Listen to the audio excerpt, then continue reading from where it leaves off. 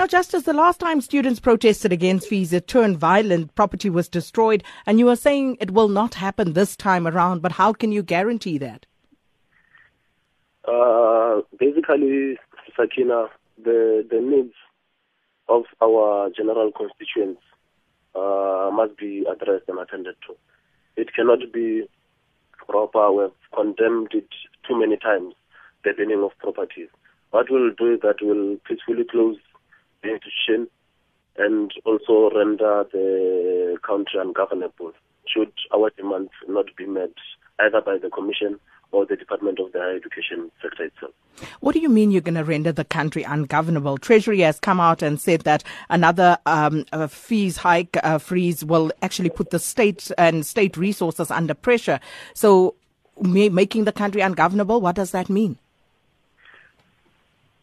Basically, if the needs of our youth are not attended to, the needs of the general student constituents as the major stakeholders of the higher education sector, we'll be able to make sure that universities are unoperational. Nothing continues for students without the students. We'll be able to close down all universities and also go and close down the union building itself. And what about the students who actually want to attend class? An injury to one student must be an injury to all students. The reality of the matter is that there are above 8 million youth unemployed across the country. Together with their parents, they can't afford education. The system must be able to cater irrespective of the conditions of their parents. And we've concluded that the commission itself was appointed last year in October.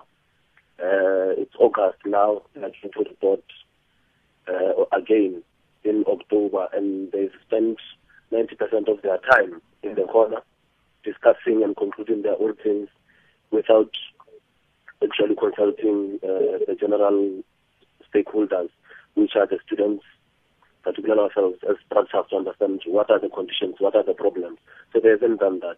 Basically what they're doing now is that they just want us to endorse and adopt a report that has been crafted without our influence and participation. And we cannot allow that. So what's going to happen today?